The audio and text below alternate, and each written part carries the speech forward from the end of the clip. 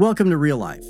Hi, I'm Jim Miller, and you're listening to the Real Life LA podcast, coming to you from multiple locations in the San Gabriel Valley of sunny Southern California. We're a church for everyone, and we exist to lead people to Jesus, a community of grace with a God-sized vision that reaches from generation to generation. As you hear today's message, we pray that God speaks specifically to you and opens your heart and inspires you to live each day with more joy, beauty, and wonder. Hey, Real Life Church, God bless you. It's good to be with you again. Thanks to all of you who took part in our Christmas Eve services, who volunteered and set up chairs and made hot chocolate and brought a friend. It was a beautiful gathering, biggest Christmas Eve services we've had since the pandemic. And so I appreciate you all being good inviters and caring enough to reach out to people in need who want to be loved and want meaning in their lives, and often are just waiting for an invitation. So good for you for being the kinds of people who do that. And for those of you who are far away, and I know there are folks who listen in from various parts of the country and who were not with us on Christmas Eve, but who were celebrating Christmas where you are. God bless you. We miss you. Hope you're well, and hope your holidays are beautiful. Happy New Year. We're going to dive into a new series of teachings today that's going to go on for 6 weeks. And it's called Resolutions, because this is the time of the year in which people make New Year's resolutions. And often, resolutions are a time of preparing for the year to come because we want ourselves to be different. We want ourselves to be healthier or smarter or better rested. And so we make resolutions, we make plans that will build health or study or good relationships into the year to come. And that's great. That's a good habit. I recommend doing it more than just at New Year's, but if now's the opportunity, great, we're going to take it. What I want to do over the course of the next 6 weeks is lay out some core practices, actually 5 of them, 5 core spiritual practices, which if a Christian puts these into practice, they live a fulfilled life. And this has been so important for me because I remember growing up, often feeling a sense that my faith was growing and that I was in a meaningful place, but there were people around me who were not having that experience. And when I became a pastor, often telling me I needed to fix it for them. I remember one couple sitting in my office many years ago. This was not at this church, a previous church, sitting in my office and basically saying they were bored and I needed to plan more events and activities for them because that was my job. And what they were really looking for was not a pastor. What they were looking for was a cruise line director. They wanted a cruise line host to put on a new show so that they could be entertained for a new season. Well, what I want to give us in this series is 5 core practices, which if we do them, will put us in a place of such fulfillment and meaning that we're never thinking, I'm bored, I just need somebody else to entertain me. And so that's what we're going to do. In particular today, I want to talk about how important this is that we do this right now, because 2024 is going to be a year of challenge. And if we don't start this year by thinking about what it takes to live a faithful, devoted Christian life through the course of this year's going to rattle us. And so today I'm going to talk about prophecies for the year 2024 and how we might best prepare for this year. And that will set us up for the next 5 weeks after this to talk about core disciplines of the Christian life. If you give me these 6 weeks, I'll set you up well for 2024. All right? And that's the job of a pastor. Let me pray for us. Jesus, thank you that you love us. Thank you that everything that's going to happen in 2024 is already in your hands, that we need not worry about this year because the year belongs to you, that we need not become angry when storms come about because the storms are in your hand. You are the Lord of the wind and the waves. And so we place our hearts wholly in your hands. We trust you. We give you our lives. We don't worry for our lives. We don't fear for losing our lives. All of it belongs to you. All of life is an act of trust in the God who made us. And so now may the words of my mouth and the meditations of all of our hearts be pleasing in your sight, Lord, our strength and our Redeemer. Amen. As we set goals for the new year, as we make resolutions, what we're doing is we're naming what's most important to us. And I, through the course of my life, have sort of had an inclination towards distilling things down towards the main point. I've never been a person of many words. You may not know that if you only know me as a preacher. I am not a person of many words. I once had lunch with somebody, and I had so little to say that they said, having lunch with me was like having lunch by yourself. uh, um, I tend to distill things just down to the main points, and that's why my sermons can be 20 to 30 minutes instead of 45 to an hour. And I remember in my younger years thinking, I kind of get what the main point of life is. I remember in my college years when I was going through a season of ambiguity about whether or not there was a God and who God was. I remember thinking to myself, if God is there, that changes absolutely everything. And I read the holy books from all the various religions, the Bible and the Quran and the Book of Mormon and the Vedas and the Bhagavad Gita, searching with just an American pragmatism, is there any reason anybody should believe in any of this? And that actually helped strengthen and bolster my faith and bring me back to Jesus. But I knew if there's a God there, that's the most important question. I have to answer that one first because it shapes every other question. After college, in the year after college, I began a search, or I deepened a search to actually hear from God. And I remember climbing up to the top of a mountain that's up in Northern California. Unfortunately, it's named Mount Diablo. I hope that was not a sign for things to come. But I climbed up to the top of Mount Diablo because it was a mountain near my home where I was living at the time. And I climbed up to the top of the hill to pray. And I remember sitting at the top of that hill and praying to God, if you're there, just speak to me. I do not want to play games with you. I do not want a guessing game of faith. Just speak to me. And that is probably the most deep and sincere prayer of my life. Because if God is there, and if God will speak to us, that defines all else. There's no reason why we need anything else. If the God of the universe will speak to us, that defines everything else we do and all of who we are. Later, I became a pastor, and as you know, if you've been listening for a while, one of my pastorates was in a church in Hawaii, which was a beautiful decade of my life. We loved Hawaii, loved the people, loved the culture, obviously, loved the church. It was a tremendous church. I had a great season of experience in developing as a minister to students out there. And there was a night, and I distinctly remember this night, where I sat down and tried to distill down to a sentence the purpose of my life. Now, the purpose of all of life is to love God and other people. Jesus says that himself. That's the goal. Love God with all your heart, soul, mind, and strength, and love your neighbor as yourself. Love God, love your neighbor. But I wanted my specific tagline of who I was and what I was going to do. And I remember thinking, if I could see the world through God's eyes and tell people what God is seeing, that would be a good purpose. That's what I should do. That's the core distilled description of who I want to be in one sentence. And I didn't know the language back then, but a lot of what I was talking about in saying, God, I want to hear from you. God, I want to see the world the way you see it. I want to tell the world what you're seeing. A lot of that is just the language of the prophets. If you read the prophets in the Hebrew scriptures, that's what they were doing. That's what they wanted. Sometimes they didn't want it, but they couldn't resist it. It was so deep on their hearts, they couldn't get away from it. That's what the Apostle Paul tells us in 1 Corinthians 14, 1-3 to pray for. Pray for the gift of prophecy. Pray that you'll hear God, because there's nothing more important than that. Pray that you'll see the world through God's eyes, and pray that God will put you in a place to tell the world what God sees. And so that's been at the heart of my identity and my pursuits in life of faith.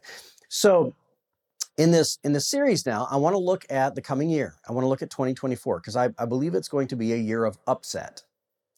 And I want to talk about where God is and what 2024 looks like to God before we even get there. I want to start by reading a passage from the book of Jeremiah. And if you don't know the book of Jeremiah, Jeremiah is one of the prophets, and he's called one of the major prophets. The major prophets were just longer prophetic books in the Hebrew scriptures. There's about 5 of them. And then there's about 12 minor prophets because they're all shorter. And Jeremiah was one of the major prophets. And Jeremiah arose in a season where Israel had had its own kingdom under King David. They had come out of slavery in Egypt, built their kingdom, and they were a powerhouse. And under Solomon, they were rich and they were famous, and people from all around came to see the wealth and power of Israel. But there was a season where they were not faithful to God. And they turned away and they began to worship the gods of the surrounding nations. They became polytheistic.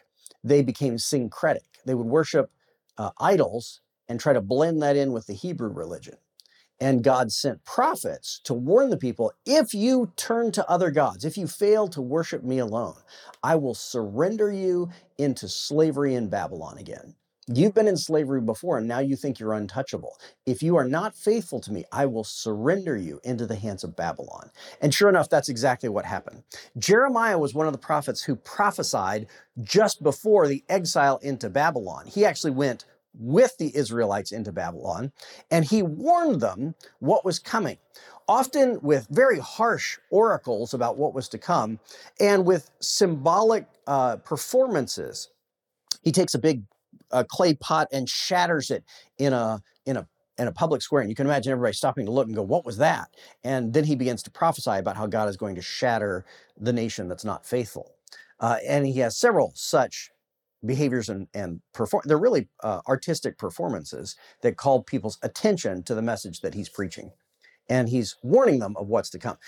So when we read the prophets, we shouldn't be surprised that our reaction is, that's a good message, kind of a weird messenger. Good message, weird messenger. That might be what you think when you listen to me. I don't know. Good message, weird messenger. But that's true of the prophets. That's a good description of the prophets. But God says and promises in the book of Amos, chapter 3, verse 7, Amos prophesies under God's guidance, surely the sovereign Lord does nothing without revealing his plan to his servants, the prophets. And that's a good description of Jeremiah. God reveals his plan to Jeremiah, and Jeremiah tells the people, here's what's coming. And this is how the prophecy goes. Babylon is a foreign empire that comes against Israel. They'll enslave them. They'll knock the temple down to the ground. They'll level it. They'll have to go back and rebuild it again in the books of Ezra and Nehemiah. And Jeremiah comes with hard words often about the consequences of their unfaithfulness, but often with a promise that God will redeem Israel in the end. He's not going to abandon them. He's not going to give up on them, but they're going to have to go through a season of discipline before he restores them. Often the prophets are then persecuted. Jeremiah at one point in the story is beaten up. People make threats on his life. They make plans to kill him. He is so racked with anguish because of what he has to go through that he tries to stop prophesying. He curses the day that he was born because he's a prophet and has to carry this message. So persecution often accompanies the prophecies. And what people don't realize is the prophet is not advocating for what he wants. He's telling the people what God's saying that God is going to do. So the prophet is persecuted for something that is not his. He's just the messenger. And when the people will go to shoot the messenger curses the day he was born, because it's not his message, but he can't help but deliver it. And that's the story of the prophets. They're not advocating for what they say is coming. They're just telling people what God is going to do. And so you have to imagine Babylon is coming. God is telling Jeremiah, tell them I'm going to have them fall to Babylon, but Babylon's going to destroy Jerusalem. They're going to go off into slavery. And not only that, tell them not to fight against Babylon. Tell them they're going to go off into Babylon. That's just the way it is. And instead of fighting against Babylon, they need to settle there. They need to get married there. They need to raise their kids there. And they need to pray for Babylon. And as God blesses his people, Babylon will be blessed through them. And as God answers their prayers and blesses Babylon, they will be blessed through Babylon. And tell them to accept that message. So you have to imagine Jeremiah was seen as a horrible traitor. He was seen as an enemy to the nation and an enemy to the people. He was not a patriot because he was promising that a foreign nation was going to win the fight and that the people should just accept it and go along with it. And there were other prophets, false prophets of the day, saying, no, God's going to deliver us. We're going to win. That's how it is. And people loved the false prophets because they were giving messages people wanted to hear. So the people turn against Jeremiah thinking, this isn't God. He's just a traitor. He's got some ulterior motive. He's working for the enemy. Maybe they're paying him. And so we should persecute him. But in the end, the prophecy is always confirmed in what actually happens. And sure enough, Babylon does come in. They do level Jerusalem, including the temple. They do take everyone off into slavery for decades, where they will actually thrive because God continues to take care of his people. Now, in the midst of all this, Jeremiah has a few positive words, just a few. And I want to read you one of them right now. This is one of the positive prophecies of Jeremiah for his people when he's warning them that bad times are coming, but there's a light at the end of the tunnel. There's a promise that comes from God. And it's in Jeremiah 17, verses 7 and 8. So if you got your Bible, read along with this. But blessed is the one who trusts in the Lord, whose confidence is in him. They will be like a tree planted by the water that sends out its roots by the stream. It does not fear when heat comes. Its leaves are always green. It has no worries in a year of drought and never fails to bear fruit. This is a word for us as we face what I think will be a challenging year. 2024, I'm afraid, is going to be like, if you look over the last couple of decades, there are a couple of years where if I name them, if you've been paying attention, you know they were hard years. 2020 was a hard year because of the pandemic. 2016 was a politically difficult year and a difficult season. 2008 was a banking crisis and a massive recession. A lot of people lost their homes in that season. 2001 was the terrorist attacks in New York, and a horrible moment in the history of America. Right, there are a few years where if I name them, the first event that comes to mind is this challenge year. I think 2024 is going to be one of those years. And I'll tell you why in a minute. But this is the framework that the Bible gives us, that the prophets give us, and we should think of it this way. If you and I are followers of Jesus, we know that we're not home yet. Our home is in another world. God has prepared for us a beautiful place. Jesus promises in the Gospel of John, he promises, I'm going to prepare a place for you. In my Father's mansion, there are many rooms. I'm going to go make a place just for you. Our home is yet to come. So America's not it. We're not home yet. This is a temporary home. America is a Babylon. We're in slavery in a foreign kingdom that's not yet home. And that's not to speak ill of America. America is the best Babylon in the world, but it's still Babylon. It's not home. If you think America is the promised land, you don't realize how good heaven is going to be. Heaven is going to be so much better than anything we know. This is temporary. This is not our home yet. And so we are planted in this Babylon to thrive here, to pray for Babylon, that God would bless it through us, and that as it is blessed, we would be blessed as well. We're put in this temporary ground to thrive here. And the promise of Jeremiah is, blessed is the one who trusts in the Lord, whose confidence is in him. They will be like a tree planted by the water that sends out roots by the stream. It does not fear when heat comes. Its leaves are always green. It has no worries in a year of drought and never fails to bear fruit.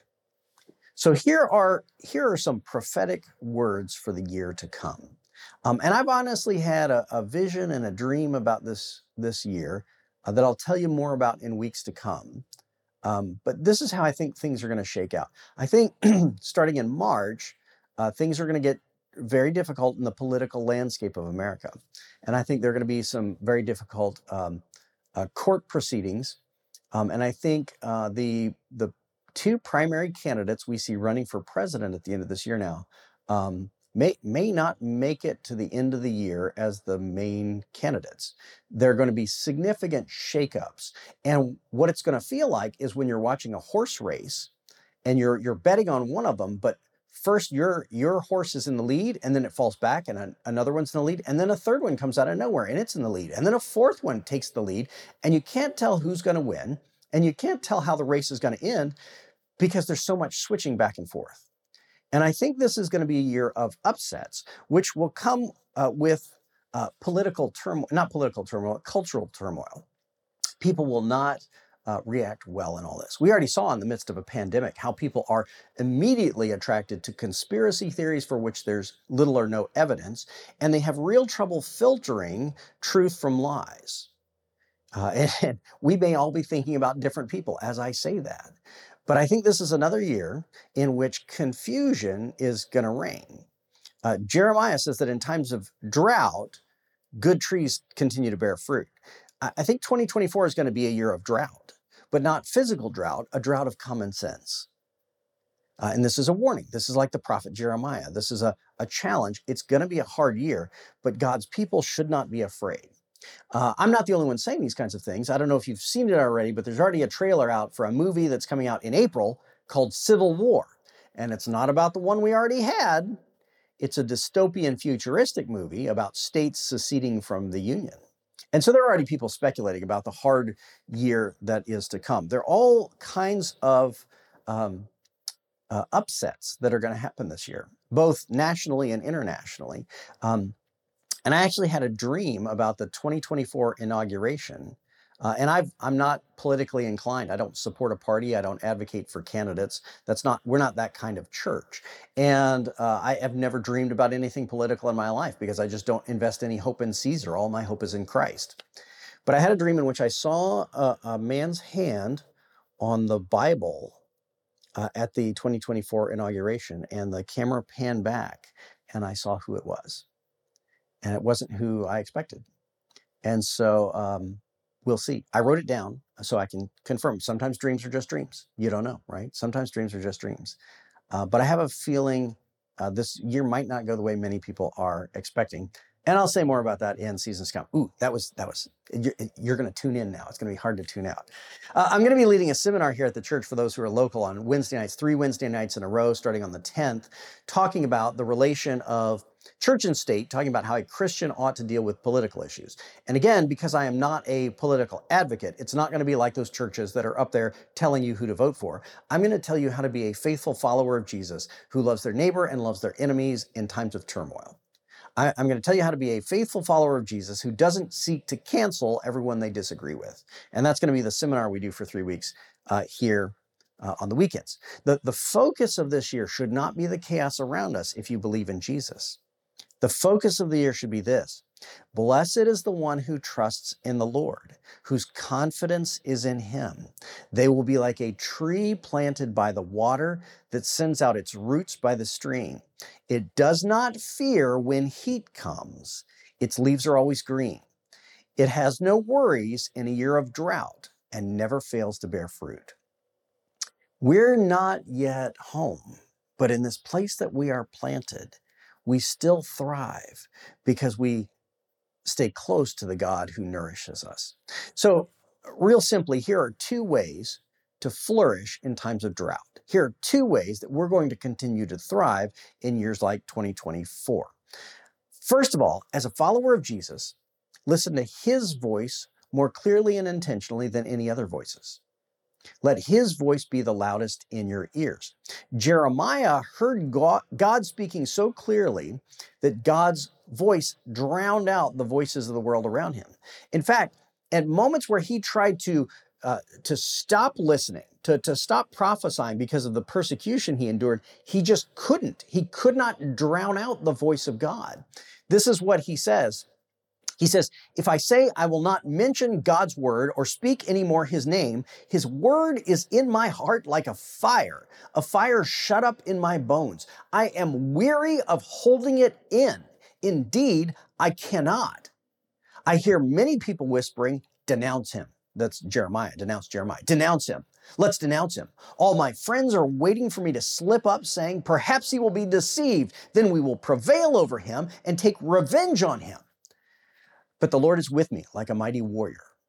So my persecutors will stumble and not prevail. For Jeremiah, God's word and God's promises are stronger than anything else. And if you and I want to flourish in times of challenge and threat, God's word should be stronger than any other voice. I remember when I was a student minister years ago, and we did these games and activities with students, sometimes which had a point, sometimes not. But we did an activity which had a point, in which we took a student who volunteered and blindfolded him. And then I told the students, now scatter the furniture all over the room, put everything in a different place than it was. And they made just a wreck of our youth room. There were foosball tables lying on their sides and pool tables turned upside down. It was a wreck. And then I said, now the student is going to have to walk his way across the room, and nobody can touch him. Nobody can hold his hand. All you can do is call out directions. And here's the deal. You can call out whatever directions you want.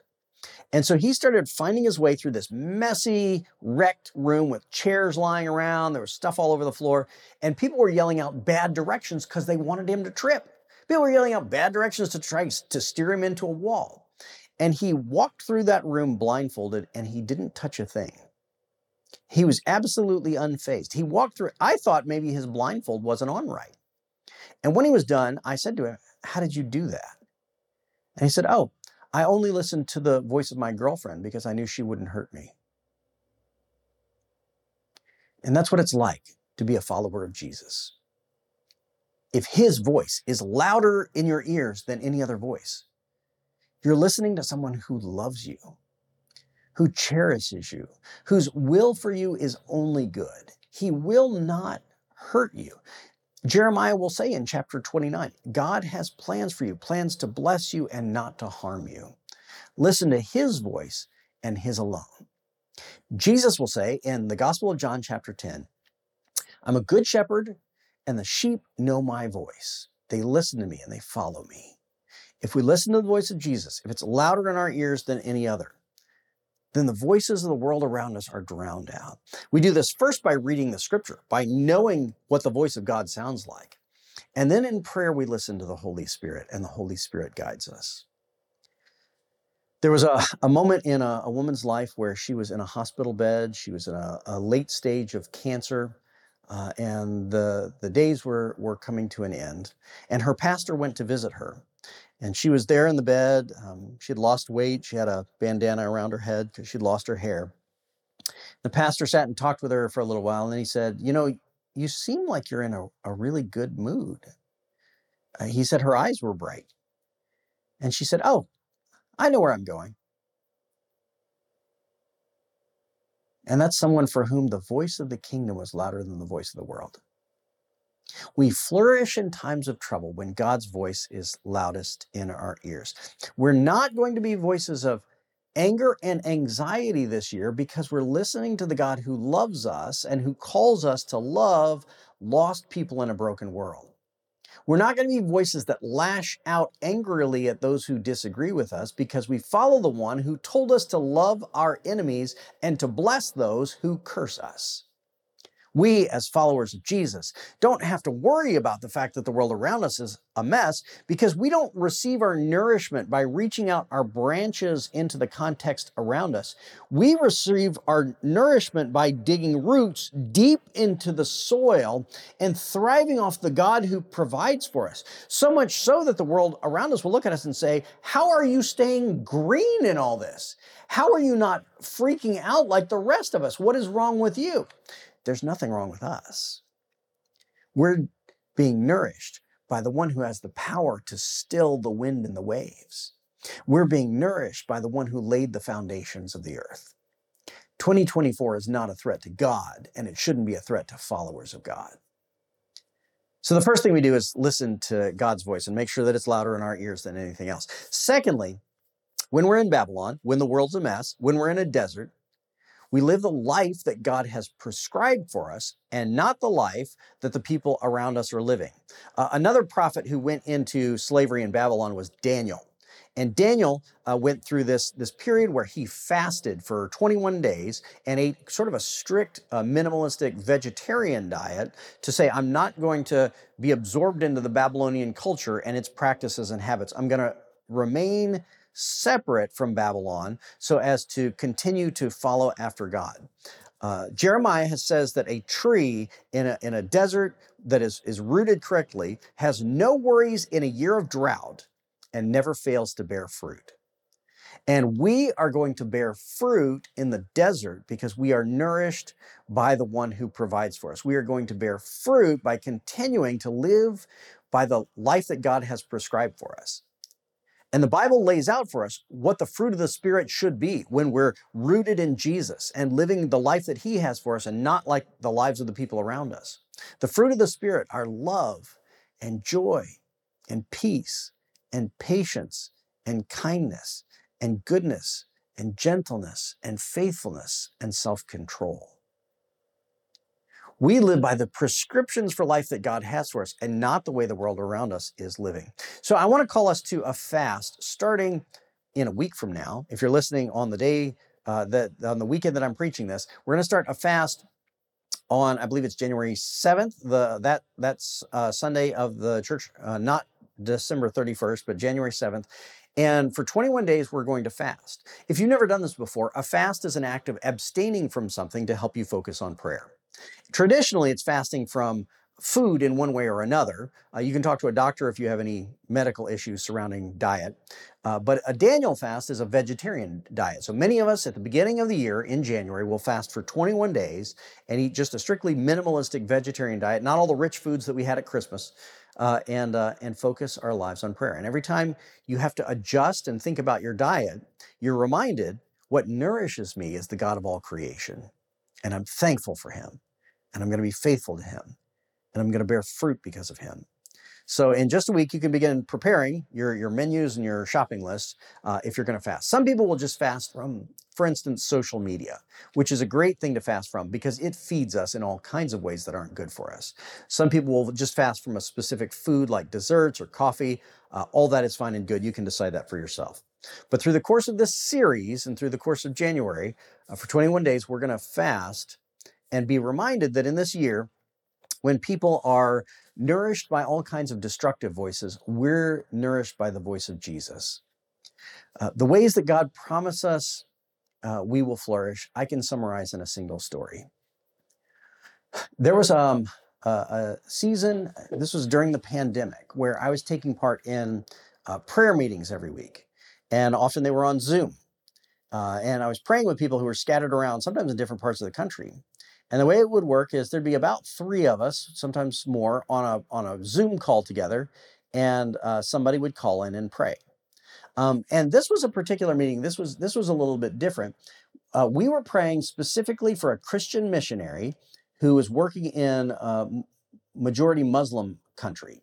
Couldn't even say what the country was publicly because it'd get him in trouble. But he was working leading Muslims to Christ in a Muslim majority country in the Middle East. And so we were on a prayer call with him. And I was invited to sit in this call, and I was new to this, so I didn't know if I was supposed to speak or just kind of listen. This was a new circle for me. So the call was about an hour long, and for about half an hour, I just listened. I listened to the other people in the room pray for this guy and pray blessings for him and pray over his life and his safety. And then about a half hour in to the prayer session, I had this sort of like a daydream. Now, this is going to sound weird, and that's just true of the prophets. A good message, weird messenger. I had this sort of a daydream, and it was an image of a tree with fruit on it. And sometimes things just float through your brain and they don't mean anything at all. But I was in the middle of a very intense prayer session, and I thought, well, I'm going to say this out loud, and maybe I'll just sound like a weirdo. And I said to this missionary, I said, I'm seeing a tree, and I think it's a date tree. Although, to be honest with you, I don't know what a date tree looks like, so I don't know how I know that. I don't know if dates even grow on trees or bushes. For some reason, I think the dates on this tree are sweet. And I don't know how I know that because I've never eaten a date before. Now, I have since then, so don't mail me any dates. I don't want your dates. I've done it. That's fine. But I said, I think these dates are sweet. And then I said to him, I said, now, as I say this out loud, I think this is a pun. And I think the word date is a play on the word like dates on the calendar. And I think what God wants you to know is he's going to provide for you things that nourish you by scheduling dates on your calendar that you need. And I told him, honestly, I have no idea what that means. That's just what came into my head, and I just thought I'd say it. And we went on and prayed for another half an hour. I didn't say another word because I felt really stupid after that. And we prayed for another half an hour. And when we said amen at the end, the missionary that we were praying for immediately said, I want to go back to that date thing. And we all said, okay. So he went back to half an hour before from this comment that I made. And he said, where I live, people like to carry dates with them because if you're traveling through the desert, if you're on a long journey, dates preserve well and they're very nourishing. They're very good for you. And they are sweet. And then he was kind of mad at me that I'd never tried a date before because they're so popular where he's from. I've had one since then. They're fine. And he said they're very important because they preserve well over long periods of time. They nourish you so you can travel a long way with them without a new source of food if you're carrying dates. And he said, as a matter of fact, I am trying to schedule dates on my calendar to meet with churches to ask them for financial support so I can continue with my mission work in the Middle East. And I'm having trouble right now getting those dates on the calendar. So the promise that God would provide dates on the calendar for me, which will provide nourishment for my long missionary journeys the way dates, the fruit, provide for people who are traveling. He says, that's very important to me.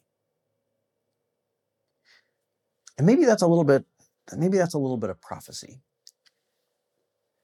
God wants to speak into our lives beautiful promises of how he will provide for us and take care of us in times where we are in need. If we will make his voice louder than all the voices around us and live by the principles that he calls us to, instead of all the anger and anxiety that the world lives by, he will provide for us exactly what we need so that we can live lives on mission for him. So that in this Babylon of this world that we live in, we can continue to make the name of Jesus known so that all the world will see and know him. And that's the calling for you and I in 2024.